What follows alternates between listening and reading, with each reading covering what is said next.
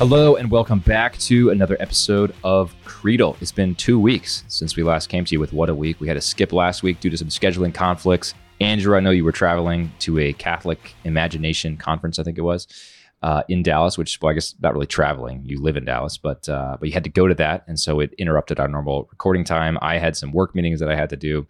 We're back on track now. It's been great, but I've missed our conversations. How are you, Andrew?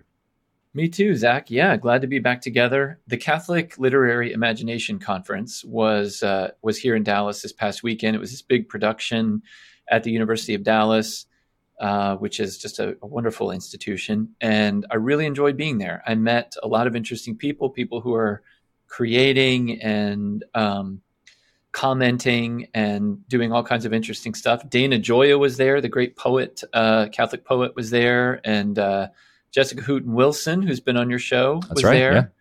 And Abigail Favale was there, who was just on your show. I really, really enjoyed listening to her. And it was just a great time, great fellowship, and very encouraging. I'm glad you mentioned Abigail. It reminds me to remind other people to go watch or listen to that interview. It's one of my favorite interviews that I've ever done. Abigail is absolutely brilliant. Her book, it's still sitting here on my desk, Andrew, The Genesis of Gender. Highly recommend. I think you picked up a copy since hearing her speak at the conference as well. Yeah, I mean, she's brilliant, and she's talking about an issue that is becoming more and more important. As I shared with her, I think off mic, I used to think that all of this sort of gender confusion, gender ideology stuff was a sideshow that would pass with time, that it was really just a distraction from the core issues of the day. I think I was wrong. I will eat crow on that. I think this is becoming a really defining issue of our time. I think it is sowing confusion in the hearts and minds of so many young people. And I think to not speak up on this, to not speak truth to people who are struggling with issues of identity really is a disservice to them. It is certainly not an act of love.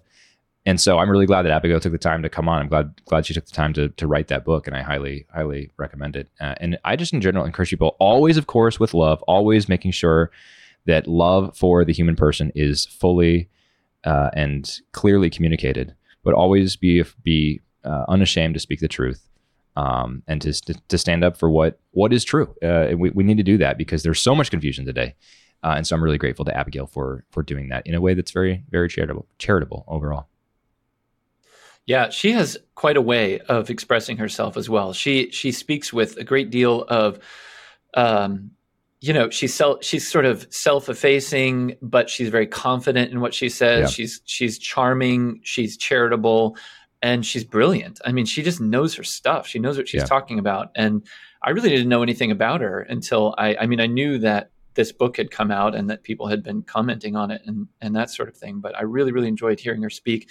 And of all of the events that took place at this conference, everything was very well attended, but this particular session was just packed. I mean, it clearly is something people are interested in. They want to hear clear voices. They want to hear informed, sophisticated, accessible perspectives on this issue because it affects us all. And really, like as you say, it's not a sideline issue. It's not on the fringes. I mean, it really touches on the very core of reality, namely, what does it mean to be a human being? Yeah.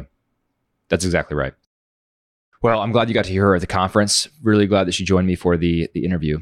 I've got a more important question. Well, not more important. I've got an important question for you today, Andrew, that I thought we could kick off with. You know, you've been reading a lot on Europe. Even behind you there, I see Ian Kershaw's The Global Age. I see a number of books on Europe behind you. I know you've been reading many of them for a book project, actually two book projects that you're working on. So my question for you that has to do with Europe is, who blew up the Nord Stream pipeline? Oh, that's my goodness. It's a mystery, isn't it? It is a mystery. I mean, on the one hand, it makes no sense whatsoever that Russia would do it. On the other hand, maybe it's one of these four-dimensional chess things, or maybe it's just something so bonkers that it has to be. I just don't know. I know that there are hot takes about this, but it is really remarkable. This is something I've really been discovering the more I've been. I've always been interested in Europe. I studied French and German, and I've like you, lived in England and I've been to Europe, and I've just always kind of considered myself a Europhile. And I try to keep up a little bit with European news. But since I've been involved, particularly in this one book project about European cinema, I've been trying to keep up with kind of a little bit more about the European news and listening to some podcasts that are coming out of Europe and that sort of thing. And one of the things that's really interesting is this Nord Stream pipeline thing is one of many news stories that I have encountered just in the last several months or year that is huge in Europe. I mean, it's absolutely front page news. Yes. It is the defining story. And it is something that barely registers in the United States. I mean, unless you're one of these like sort of, foreign policy people, and obviously it touches on the whole Ukraine war, but don't you think most Americans have pretty much started ignoring that too, except when maybe hot button things come up about whether Putin is going to use his, weapons of mass destruction or something. So anyway, that's exactly I don't right. know. Yeah. I don't know. Who do you think blew it up? Well, before I comment on that, let me just respond in general to what you're saying. Yes, this is absolutely front page news, and rightly so, across all of Europe. Europe is in the midst of its worst energy crisis since probably World War II. And people in America are very insulated from that. For us in America, an energy crisis is high prices at the gas pump. For Europe, it's not only high prices at the gas pump, and of course they are astronomically high, even more than they normally are in Europe, but it's also drastically high energy bills to heat your home. And I'm not talking about going from $100 or pounds or euros or whatever to 120. I'm talking about 3x, 4x what you normally pay. I'm talking about state mandates to not have your thermostat above a certain level in the winter or below a certain level in the summer. Huge crises of energy. I'm talking about electricity. I'm talking about rolling blackouts, mandated blackouts, etc. So this is definitely front page news in Europe, and people there are talking about it nonstop. Here in America, I think you talk to the average person on the street, people would not know what the Nord Stream 1 pipeline was, much less that it was blown up in an almost certain act of sabotage in the past week. So this is a remarkable story, and it's really impressive that not more people in America are talking about it, for one.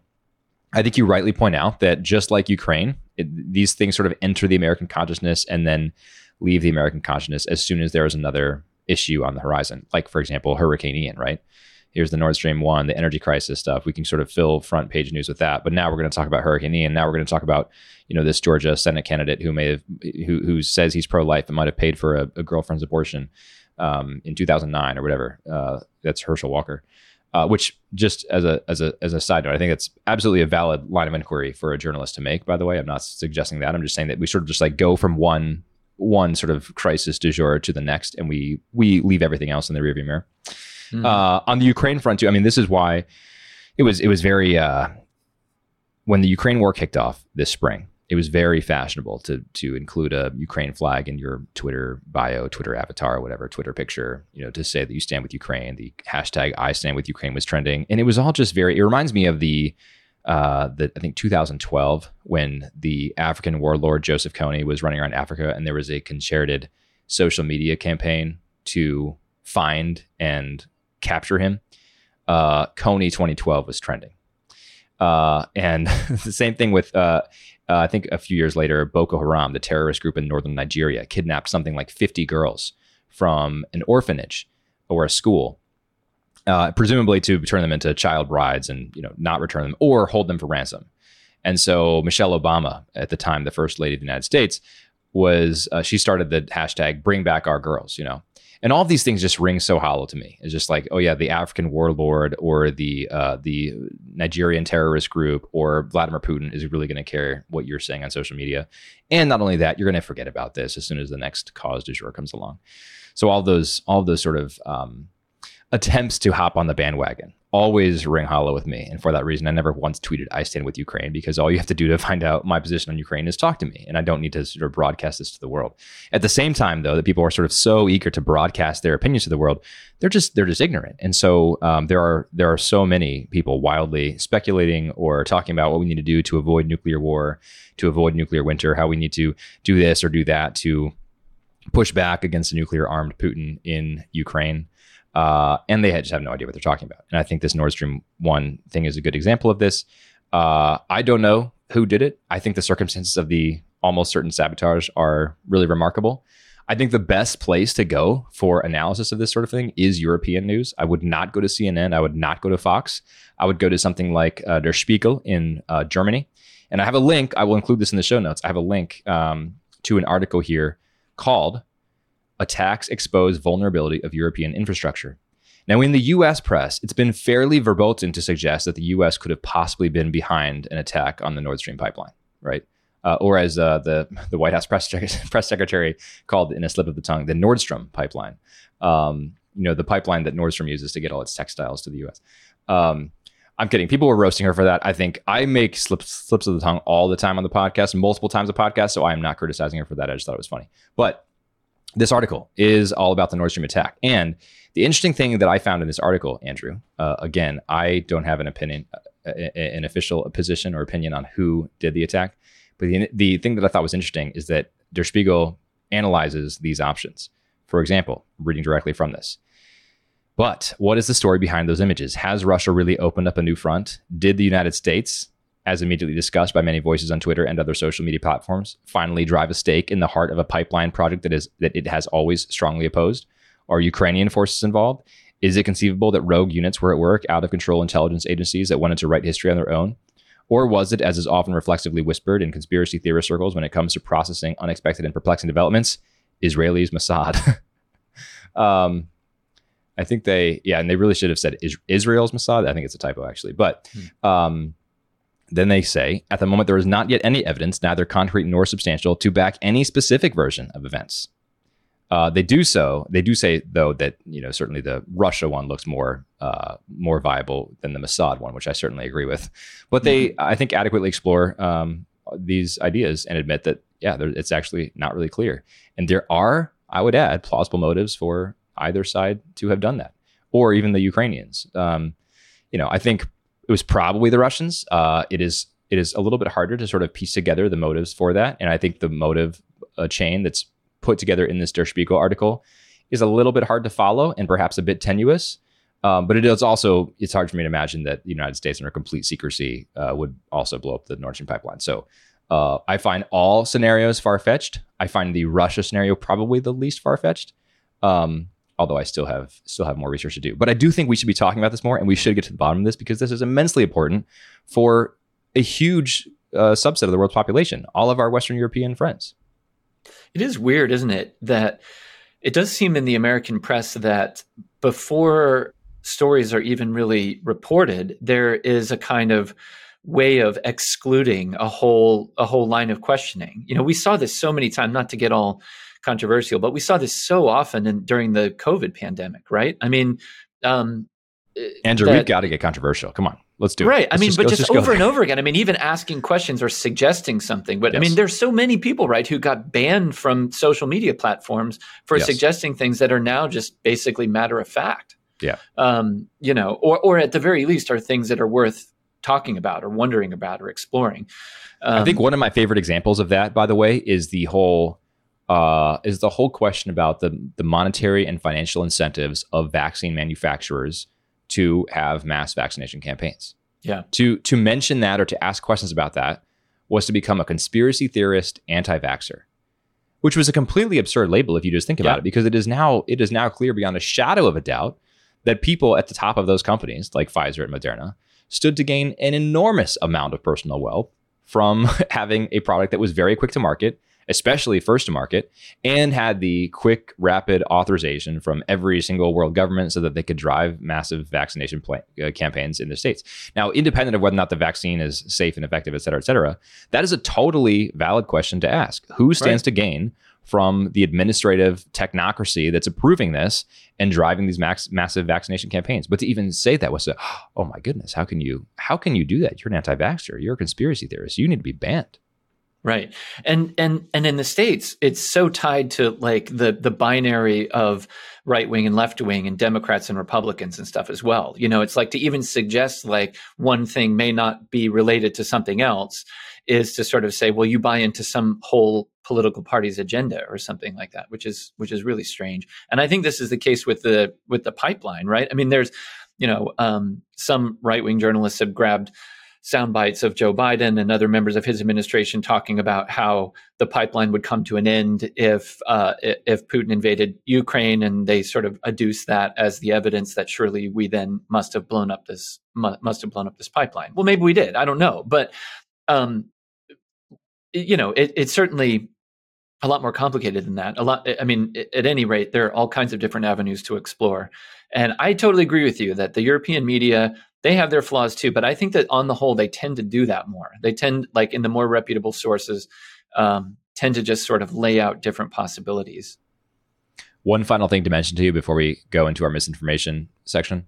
I was talking to a friend today about film, and this is a topic that you and I have discussed, for hours and hours collectively. But the discussion was basically how people don't make good films anymore. It's very hard to find good films that constitute good art. What we have are sort of like the sort of milquetoast, ridiculous productions of what is a leftist dominated Hollywood.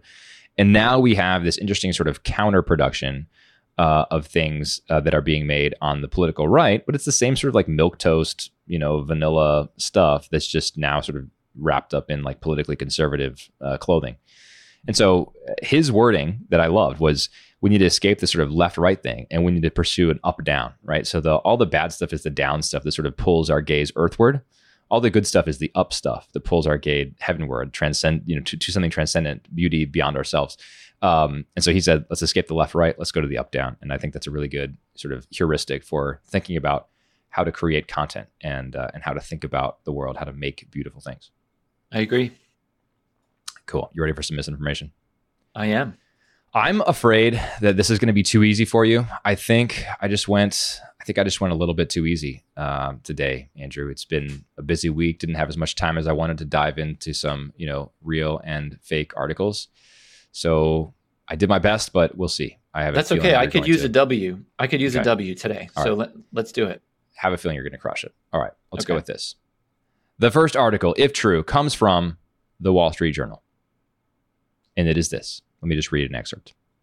Mike Wallace has spent months scouring thousands of photos of a forest in Gresham, Oregon, looking for clues to a mystery that has bedeviled the Portland suburb for more than a year. Who is the serial killer? The natural resources ecologist is hunting a criminal whom locals have nicknamed the Gresham Lumberjack. Mr. Wallace estimates that someone has cut down more than 700 trees near a popular walking trail for no apparent reason, creating dangers for hikers and setting back years of restoration efforts. So this serial killer is not a serial killer of humans, mercifully, but a serial killer of trees. On the loose in Oregon, no one knows who he is. It is a mystery. Okay. That is story one. All right. Okay. Story two.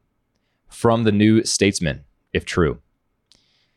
In the New Statesman, author Sophie Lewis advertises her new book called Abolish the Family, a manifesto for care and liberation, in which she argues that the family, the modern nuclear family, must be abolished. She argues that we need to imagine the unimaginable if we want to transform the world. And she says, how do we begin? We must first exchange the loneliness of our own private kitchens for cooking with our friends, and then see what happens next. All right, that's item two. Okay. All right, and finally, item three, if true, directly from the Globe Theater Twitter account.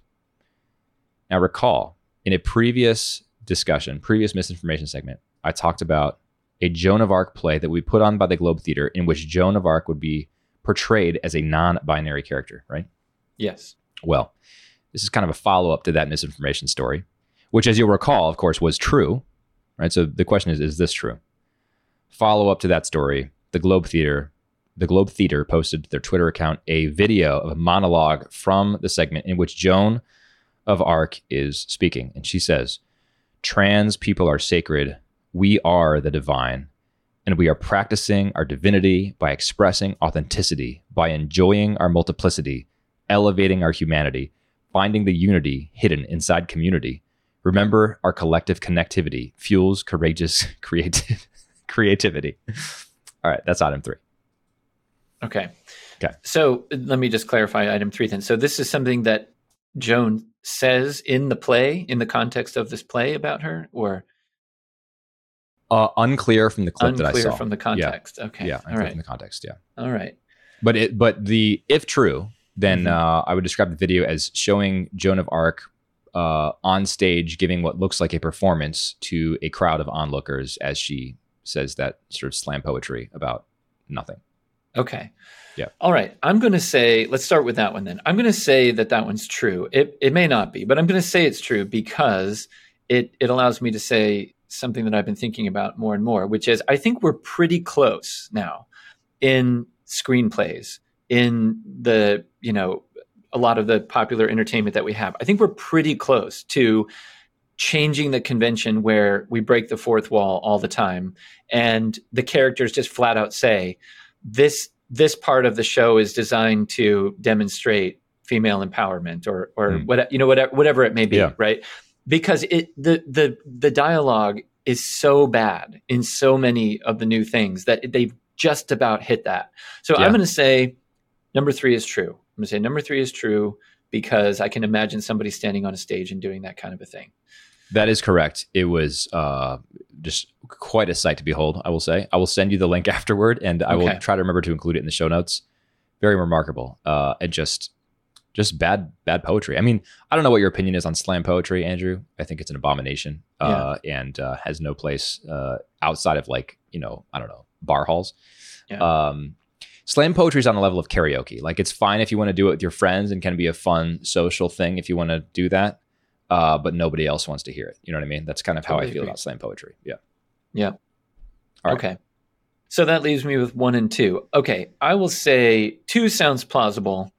It seems like if you made that one up, it's only because it's very much like the kind of book that could be out there. So I'll say that book is real. I think that the detail about just like, I gather what's implied at the end of what you read was that instead of like standing around being lonely, like wanting a family, like, just cook with your friend instead. And then you don't even have to have a family. It's totally fine. So which seems like the kind of thing that somebody would say nowadays. Yeah. Yeah. So I'm going to say that's true. And then I'm going to say number 1 is false. I think that was a valiant effort, but I don't think they are calling somebody who chops down trees a serial killer quite yet. Maybe. Okay, so I'm gonna give you a passing score on this, Andrew, because this is where my sort of laziness comes into play here. Okay. My lack of time to prepare. So the Wall Street Journal story is in fact true. However, I made it a little more sensational when I was reading it, and the first paragraph, the lead ends with the question: who is the serial tree killer? Not serial killer. So I read it slightly more dramatically. I apologize for misleading you. It is, however, a very real story from the Wall Street Journal. Everything else I read was word for word, but the first paragraph ends with serial tree killer. Oh, maybe I misheard you. No, I definitely said the serial killer. Serial killer. I definitely. Okay. I was trying to be a little sensational. So trying to throw me off. So, but that is a true story. But points for identifying my sensationalism. Okay. The second one is the way I described it is false, but it is sort of true in essence. It is a real book. There is a new book by Sophie Lewis called Abolish the Family, a manifesto for care and liberation. It is only 128 pages because, of course, like, how robust can an argument like that be?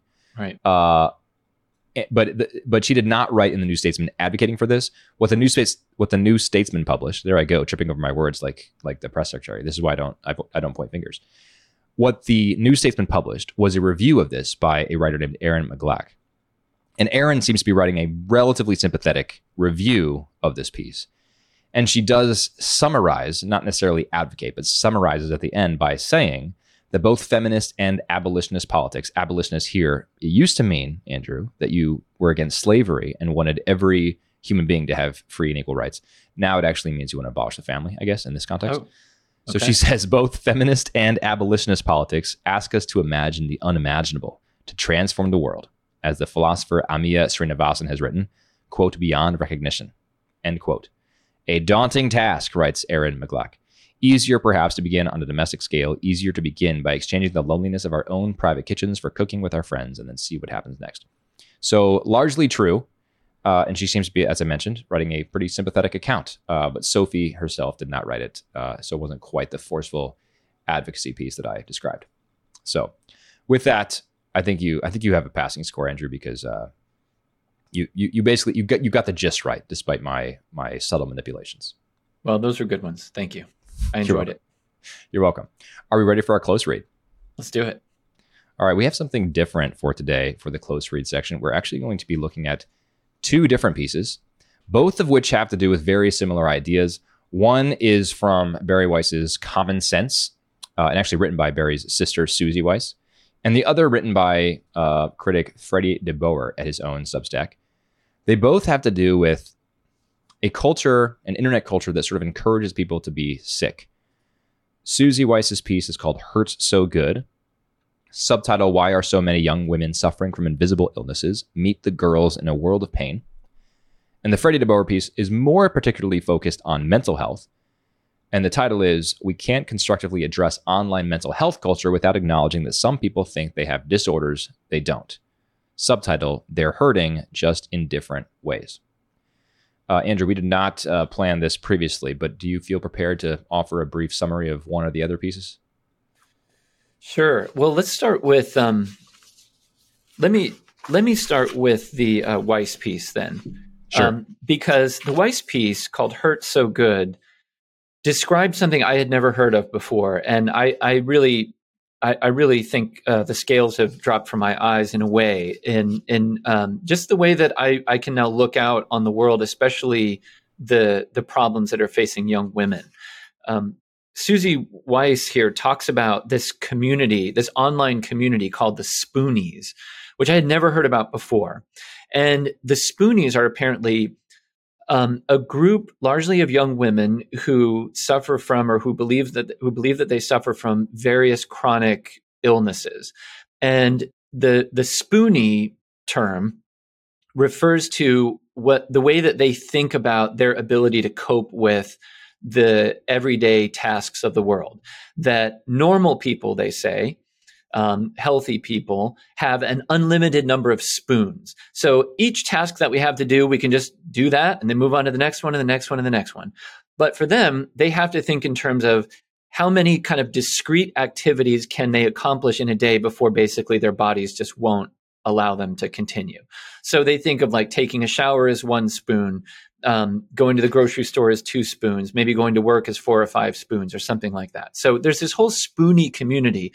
And I admit that I looked around on YouTube a little bit to see if I could find some of these videos, because the article alludes to, or more than alludes, I mean, really goes into detail about a lot of these videos that members of this community watch.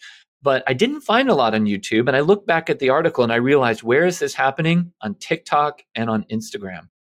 That there are these large communities of young women who basically peer into each other's lives and kind of commiserate with each other about their illnesses or their putative illnesses. But in a way, what all of this serves to achieve is to it is to kind of rather than kind of empower women who believe they're in pain or who aren't very much in pain, empowering them to kind of like, kind of fight through it, or to seek kind of sensible solutions, either through kind of medication or through other things that they may be able to pursue. It ends up kind of creating a community of reinforcing each other's illness and in a way kind of fetishizing it and allowing these women to kind of create an identity for themselves akin to the kind of thing that we see playing out in so many other ways through social media, whether it's kind of the meteoric rise of gender dysphoria, or all kinds of other things besides. I mean, there's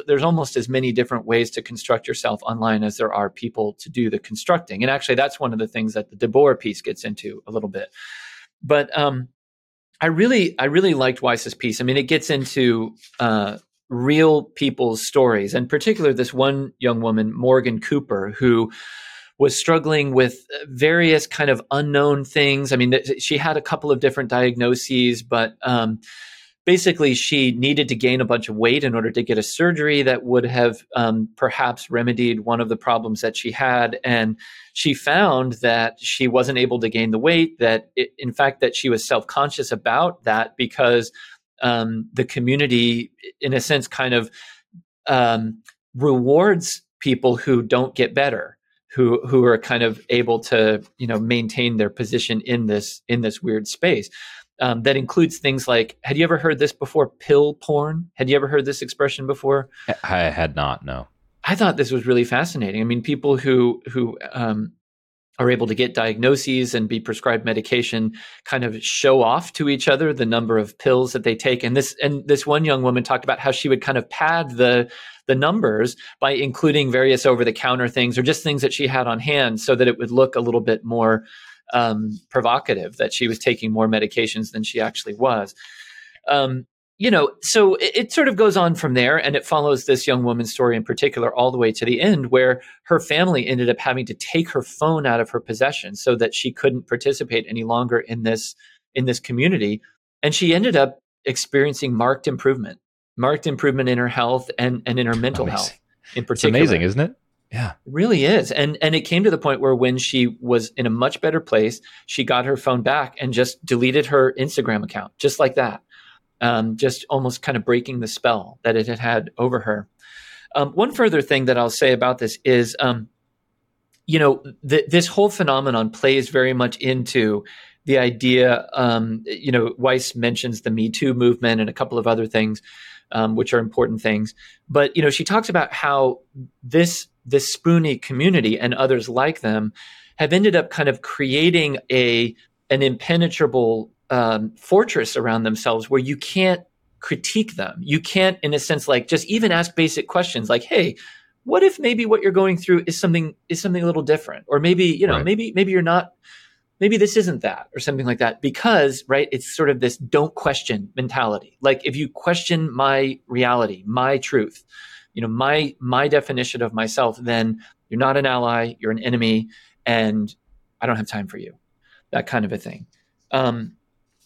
And because these illnesses are, she mentions here, are often these like invisible types, in a way, it's kind of the perfect foil, because you're able to say like, I'm in pain and only I know that, but you have to accept this. You have to accept this reality about me. One last thing that I'll say that I thought was really interesting is Weiss points out that this community uses zebra emojis in their social media profiles.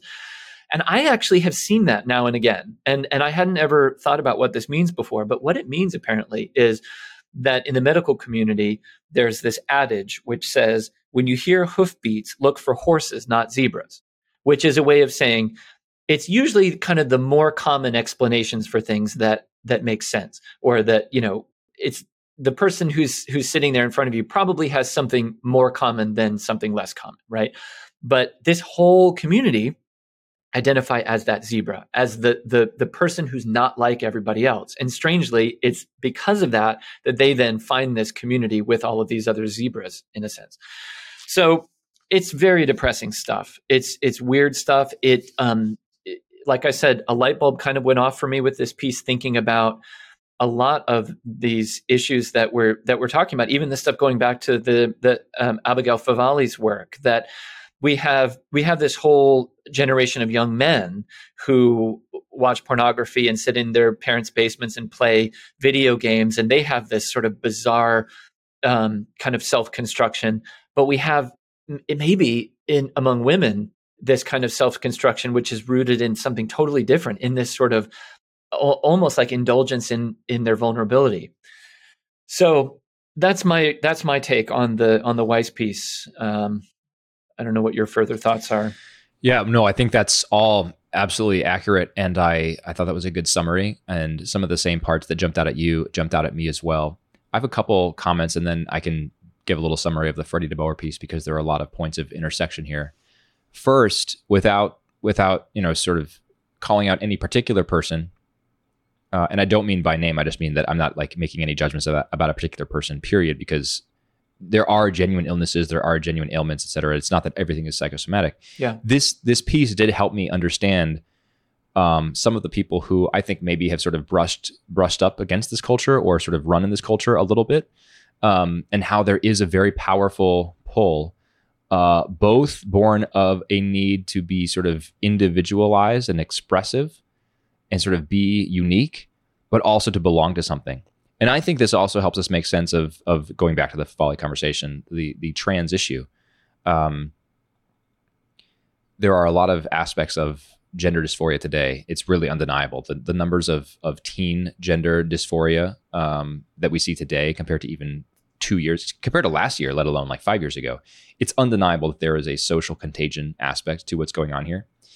And I think personally that a lot of it can be explained by one, young people's desires to be loved, to feel like if they are the same as everyone else, they will not stand out from a crowd. They will not be unique enough to sort of merit love from another human being. So a desire to be loved, but also a desire to belong, to have some sort of tribe, to have some sort of group of people that you can say, I may be different from a lot of people, but these are my people and I'm like them. And so a lot of the, just a lot of even the messaging that I see on social media from the LGBTQ community, but especially the trans community, is people sort of hitting on those buttons that this is my tribe, this is my community, this is how I identify, and this makes me different. I'm non-binary, particularly because I don't want to identify with these sort of pre-established categories. And so in an analogous way, I think this same sort of mode of thought might apply to this sort of spoony community as well, because we have people who are experiencing something, and it's a subjective set of experiences that no doctor can fully account for. And yet there's this community online that has very parallel experiences, if not identical experiences. And so there's this combination of like, I'm unique, I'm a zebra, my doctor can't even account for my medical conditions, but these people get me. This is my tribe. And I think, like you said, there's this sort of like indulgence in your own vulnerability. Now, it is an interesting question as to why this is particularly demonstrated in young women. And it may be because of it may be because of the vulnerability aspect that you mentioned. It may be because women are just better at relationships and sort of gravitate towards these sort of like online communities. It may be because the real cases of these illnesses are more prevalent in women, like multiple sclerosis, for example. And so you have sort of like a higher baseline level of the population that actually has these real illnesses. And then you have more sort of their friends and their social circle that get pulled into this. And I think that raises a lot of interesting questions about sort of how the medical community should diagnose this. Obviously, it goes without saying that you and I are not psychologists or MDs, Andrew. So it's not that we can come up with solutions to this problem now. But I do think it's really, really sad to see this type of phenomenon affecting the lives of so many young people. And as a father, it makes me think my kid's just never going to get a phone. Like we're never going to do smartphones ever. Because if it's going to lead, if there's even a fraction of a chance that it will lead to this type of outcome, I don't want that for my kid. So we're just not going to do it. The Freddie DeBoer piece parallels this interestingly, and I think he's really, really good and really, really careful to say, I am not denying the existence of any mental disorder whatsoever. And I, like I tried to say earlier, am not pointing at any specific person and saying your disorder is not a real disorder, but I'm saying that not every claimed disorder can be an actual disorder. I don't want sort of unreasonable scrutiny applied to any one person's claim of mental disorder, but I want reasonable scrutiny applied to everyone's claim of mental disorder, because we can't just have people who say, I need special treatment and I need this for this disorder. We can't have a sort of whole community of people self-diagnosing. We need to have trained professionals do this. And we need to carefully proceed because there are certainly cases of, as he says, hypochondria, Munchausen syndrome, these things where there is a psychosomatic component at the very least, if not a totally imagined component to a disorder. And someone instead falls under the impression that they have this disorder. And then that leads to a whole host of things down the line. I can't do this because I have this disorder. And they don't actually have that disorder in the first place at all. So I thought his piece was really good in just sort of asking the questions about that. And he was talking about how as a society, we, hold on one second. Sorry, I had to cough. As a society, we have a bunch of people who want to receive special treatment. But he said at a certain point, we have the number of conditions that sort of demand special treatment starts to quickly approach 100%. And we cannot have a functioning society in which 100% of the people need this sort of special treatment. It just doesn't work. Because at that point, it's not special treatment. At the very least, it comes around. If everyone's getting special treatment, then there is no such thing as special treatment anymore.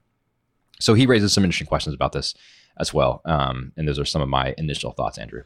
Yeah, a couple of thoughts back. One, I really liked how Freddie commented on what he called the elegance of the definition of disability from the Americans with Disability Act, which is that that accommodations should be reasonable but not everything that is conceivable. And he makes the point that, like, obviously a blind person needs, this is such a good point. Yeah. Like certain accommodations out in the world, right. To be sure that that person can walk on streets and, or that, whatever. But obviously it is not reasonable for a blind person to be allowed to fly an airplane. Right. And, I think like he's just kind of encouraging us to think like, okay, well, if we are going to treat people as disabled, well, it has to be, as you said before, it has to be reasonable. And what we're approaching quickly is a pretty unreasonable situation. Moreover, what we are approaching, especially with regard to young people, this touches on what we were just talking about before, both with the spoonies and with the gender dysphoria, is people who really are too young to be freezing their identity in amber right now, who want to be seen. But he points out here, he says, young people understand the allure of being seen. They don't yet understand the horror of being frozen in other people's gazes. This to me is such an important point. It's like, if young people are essentially going to try to kind of perform their mental disorder online, then they have to be prepared to live with the repercussions, which are namely that that's the way the world will perceive them, and young people do all kinds of stupid things. I mean, young people try out all kinds of different stuff. Yeah. Like we all did related to our identity. I mean, I am so thankful to God that I was not able to broadcast any of that really on the internet because it didn't really exist. The social media didn't exist back then.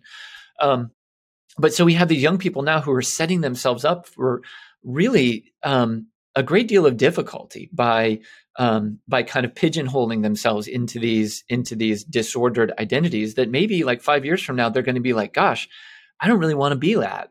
But they're already kind of sunk into it in a way. The other thing that I thought was really poignant about DeBoer's piece was just, and this picks on a couple of things you've already said, but something that he noted was that people in general are willing to acknowledge the existence of things like Munchausen syndrome, hypochondria, psychosomatic illness. They're willing to acknowledge all these kinds of things in the abstract. But we have developed this kind of, speak your truth is your truth culture to such a high degree now that no one is really willing to grapple with that in the concrete. No one is really willing to sort of take somebody aside, take a young person aside. I mean, even parents with their children, and sort of say, look, maybe so. Maybe this is what's going on, but hey, maybe not. Why don't we kind of like go down a different road for a while and see if maybe it isn't? Because it'll be a lot better in the long run if it isn't. But we're just kind of afraid to do that now. So yeah, those are some of my thoughts about Freddie's article, which I thought was really prescient and obviously touches on a lot of, it's a touchy subject because you don't want to just call out people and just say, look, you're faking it. But surely some people actually are. And it's not good as a society that's happening. And what does that say as a society that people sort of feel a sense of belonging and empowerment by doing that kind of a thing? It's troubling. Yeah, I think troubling is probably the mildest word I would come up with for this. Terrifying might be a bit more apt because if you think about this as sort of, the examples that Susie brings up, something like I think three or five women that she sort of explores their stories in any degree of depth. That's a very small sample size, right? But extending to the community, there are hundreds, probably thousands, maybe tens of thousands of people who are exactly in this situation. And maybe it's not so dramatic as I think Morgan in the story. I think she ends up having a feeding tube, because of a sort of largely psychosomatic induced issue. Maybe for many people it's not that bad, but what if we have, 10 times the number of people who don't think it's that bad, thinking that they still have something that's very limiting, and they end up, foregoing a childhood because they are convinced that they have that issue. They end up foregoing, college applications. They end up foregoing dating and finding a spouse because of that. And they end up sort of just cutting off the rest of their life because they're convinced that they can't do it, because they're convinced that they don't have enough spoons for that. I think that's terrifying. And I think the worst side of this is not just that a bunch of kids are sort of encouraging each other online and getting into trouble. The very worst side of this is that the medical community is absolutely failing them. Yeah. And I've been thinking about the various failures of our medical system for quite a while now. 3 weeks ago or so, Andrew, my wife and I go to the University of Chicago Hospital in Hyde Park, the big mothership of the hospital. This is situated, by the way, in Hyde Park, which is a fairly affluent area, but surrounded by very low income areas. So this is a hospital that caters to, and indeed prides itself on catering to, low income population, largely Black Chicagoans. Okay, we go there. We have an ultrasound that takes about 10 minutes to see our new baby, which we're super excited about. Obviously, we have a maybe 15-minute ultrasound or 15-minute meeting with a midwife, right? Not even a doctor, a midwife. I don't mean that. I don't mean that in a pejorative sense. I mean that midwives' billing rates are lower than doctors' rates, right? So not a doctor's billing rate. So we saw a midwife for 15 minutes, and I mean, I say it not pejoratively because I would rather have a midwife deliver our baby than a doctor. So anyway, and then we had routine lab work. Now I say routine because my wife has no known risk categories, super healthy. The midwife even told us, you are in the top 5% of patients that we see here. You're super healthy. This is great. This is going to be a great pregnancy. I'm super excited for you. So those were the 3 things that we did in the hospital that caters to low income people. Okay.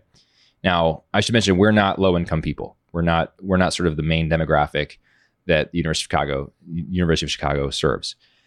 We have health insurance. Okay. There was a snafu with our health insurance though, and the billing department did not get our health insurance. So they thought we were uninsured. How much of a bill do you think they sent us? How big was the bill? Just based on the so routine blood work, 10-minute ultrasound, 15-minute meeting with midwife. How much do you think they charged us? Oh gosh, $5,000. That's almost exactly right. It was actually $8,300. Wow. And they gave us a $3,000 self-pay discount because we were paying by ourselves. They gave us a $3,000 discount, so over $5,000. Now, wow. I'm not asking for financial support because we got the insurance thing figured out. It was just like they didn't have our details. So we're not paying that. But I was just absolutely disgusted. I mean, shame on you, the University of Chicago, for trying to get away with that, because I cannot imagine the plight of a low-income person who goes there, does not have health insurance, and then they see that kind of a sticker shock for a blood test, a 15-minute meeting with a nurse midwife, and an ultrasound. I mean, absolutely insane. So to me, I mean, that's just one of the many, many problems in the modern medical industry in America. But the medical industry is failing these people as well. You're a young woman who has some of the symptoms that align with one of these sort of invisible illnesses, and all your friends online have told you have this. You go to the doctor, and the doctor says, rather than assuring you and saying, look, you don't need to worry about this, try to live your life. If this ends up being a problem, you can always come back and talk to me, but I think you're fine.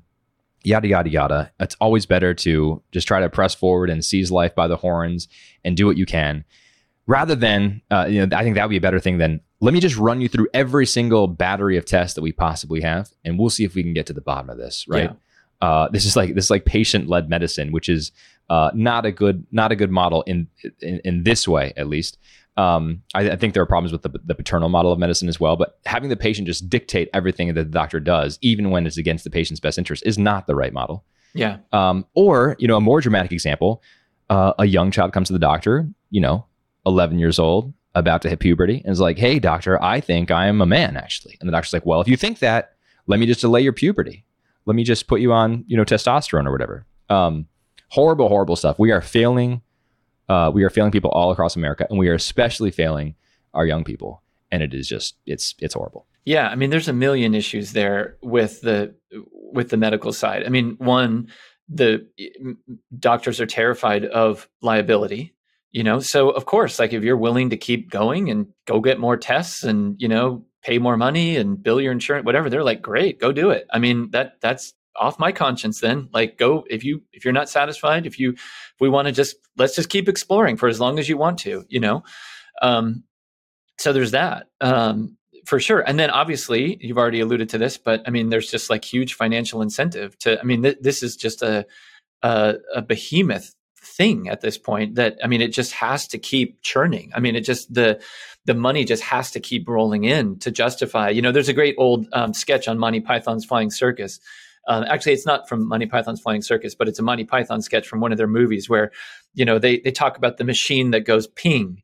And, like that's really what it does. Right. But like everybody's got to go to the machine that goes ping because you have to justify the cost of getting the machine that goes ping. And I mean, that's what we got. That's what we've got like many, many, many times over in the medical world and in hospitals nowadays, for sure.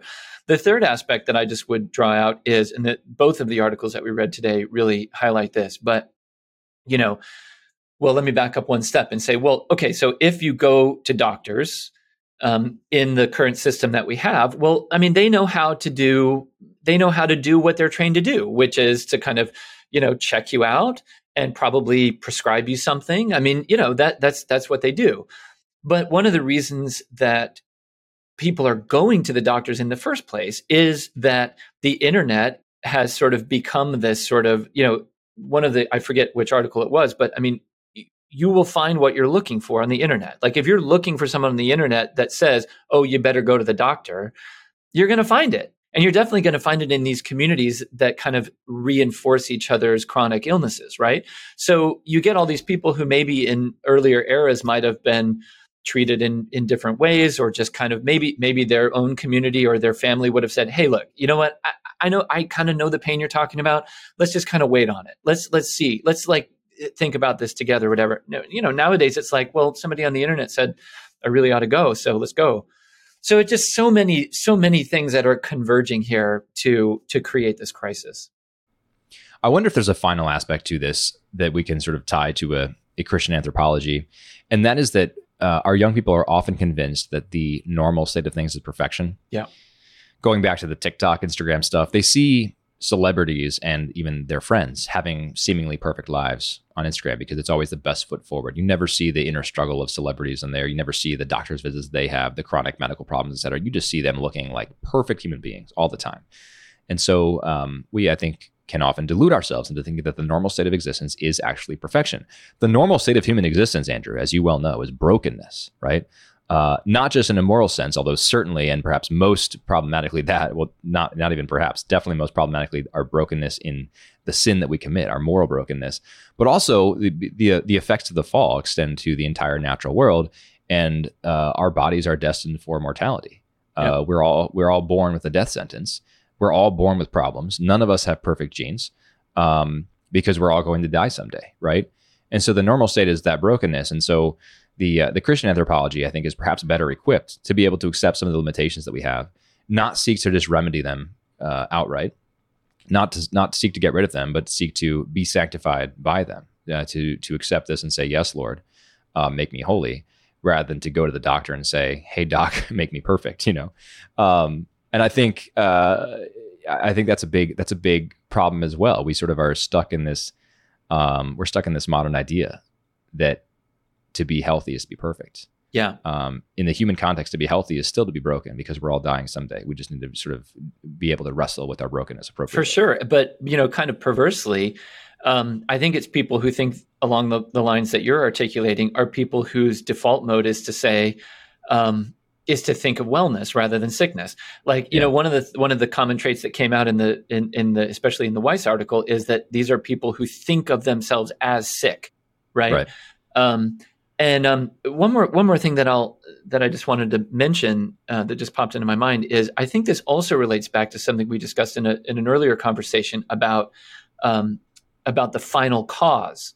That that this is all related to not really even knowing why you're on Earth. Why were you born? What is your body for? What is what are you on Earth for? When you kind of have a final cause in mind, of course, you want to be sure that you get yourself, healthy, checked out, take care of things, whatever it may be, right? But you're always thinking beyond that. You're always, and this is what you've already said, but I just thought I would sort of put a bow on it. No, it's good. Yeah, final cause idea that I think is so lacking.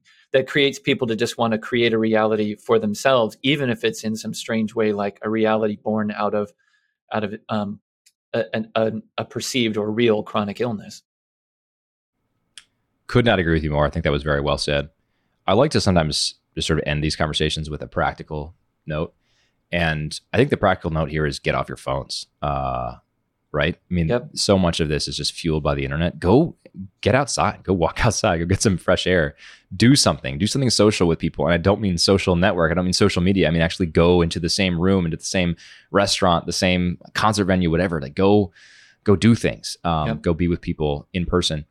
I kind of cheekily said the other day, although it's really not a joke, that China is putting on a masterclass in how to sort of destroy the social fabric of its closest geopolitical competitor, because it has in all likelihood accidentally released, or intentionally, but I think accidentally released a virus from a virus research lab.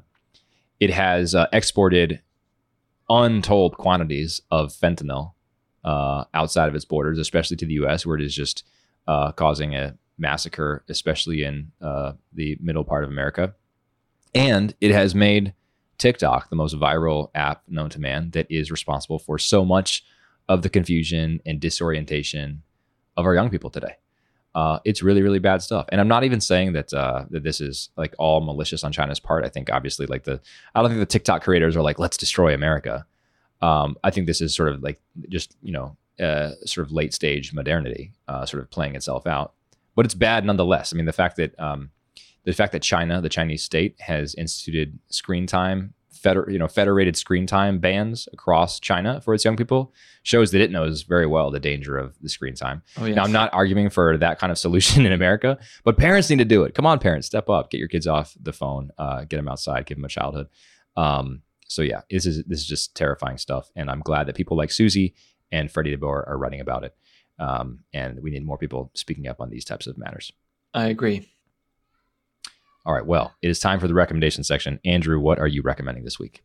All right. Well, I am recommending a piece from the American Conservative from September 24th called Love in the Afternoon at 50 by Casey Chalk, who I believe is a friend of the podcast. Casey writes about Eric Romaire's great film, Love in the Afternoon, which is the sixth film in his 6 Moral Tales series that he told in the 60s and into the early 70s. Love in the Afternoon is just a brilliant movie. And I just want to read one thing that Casey writes about it. He says, 50 years removed from one of Romaire's cinematic triumphs, the challenge for men and women is still very much the same. Will we choose the oft-scorned norms of monogamous relationships and parenthood, or the transient path of self-realization? So that speaks somewhat to the conversation we've already been having. Romaire shows this over and over again in his movies. He puts characters in these situations that present difficult moral circumstances, and he almost sort of dares them to choose well. And we see in a whole lot of his movies that they do, even when they don't have deep religious commitments. And Love in the Afternoon is one of these. It's a classic kind of European art house movie. It won't be for everyone's taste, but I love it. And I really love that Casey celebrated its 50th anniversary. I love it. Yeah, I've not seen the movie, but I'm going to, especially with that recommendation. And yes, you're right. Casey is a good friend of the show. He's supposed to be coming back on in the next couple of weeks. So listeners will, I think, hear him again soon. In fact, maybe we'll just bring him on for one of these, Andrew. That's a good idea. That'd be great. I will ask him. My recommendation is a little sneak preview of an upcoming episode on this very podcast feed. This is called From the Susquehanna to the Tiber, a memoir of conversion from Mormonism to the Roman Catholic Church by Jeremy Christensen. So the Susquehanna is a reference to the birth of Mormonism in America, and the Tiber, obviously the Tiber River in Rome. So Jeremy is a convert to Catholicism from Mormonism, and this is his memoir. I interviewed him for the podcast, and that is going live on Monday morning. If you want to watch it on YouTube, it'll be at 10 a.m. Eastern, 7 a.m. Pacific, premiering, and it'll go up on the podcast feeds, roughly the same time. So that's my recommendation for the week. Go buy his book. You can find a link to buy it in the show notes of this episode. And yeah, that's it. That's all I've got this week. Any final closing comments, Andrew?